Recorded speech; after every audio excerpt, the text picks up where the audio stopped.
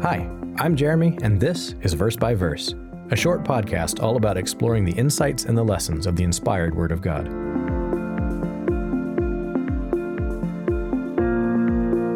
Imagine if you had a phone number that you could call to talk to the most important people in your country, the ones with the power to get things done.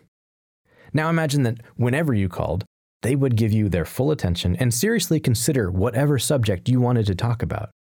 If you told them you needed or wanted something, you would be confident knowing that your request would be a priority and that they would put their considerable resources toward making it happen. That's too good to be true, right? Okay, now imagine the same setup, only your phone call goes directly to God Himself. You probably knew where I was going with that, but think about it. Prayers are such a recurring part of a Christian's life, it's easy to forget what's actually going on when we do pray. We're talking about a direct line to God, the God who created all life, the God who stopped the sun in the sky, the God who can toss the mountains into the sea, the God who hung the stars in the sky, the God who rained down plagues and parted the waters to rescue His people, the God who raises the dead. During one of the more difficult moments of His life, actually while He was fleeing into exile from His own son who was trying to usurp His kingdom, King David wrote a psalm of praise to God. He wrote in Psalm 3, verses 3 through 4, "But you, O Lord, are a shield for me, my glory, and the one who lifts up my head. I cried to the Lord with my voice, and He heard me from His holy hill." David had absolute confidence that even while things around him were not looking good, God was listening, and God cared. That's true for us too.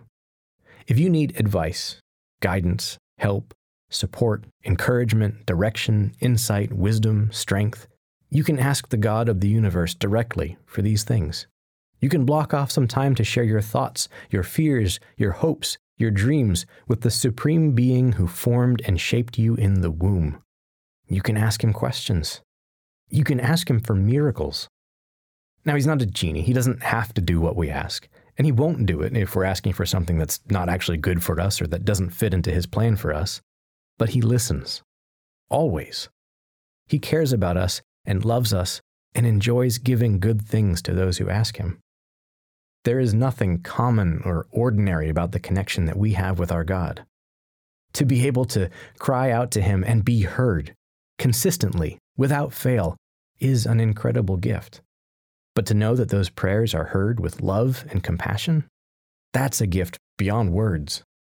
And then to be able to trust that He takes those prayers, those requests, and makes sure to give us what we actually need instead of what we just think we need. I mean, wow. We don't have to worry about phrasing things wrong or being misunderstood. Before we even open our mouths, God understands.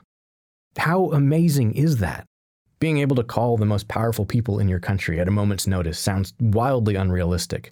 But how much more incredible is the 24/7 connection we have to the very throne of God? To be heard, loved, and understood. To know that the most powerful being in the universe has our best interests at heart.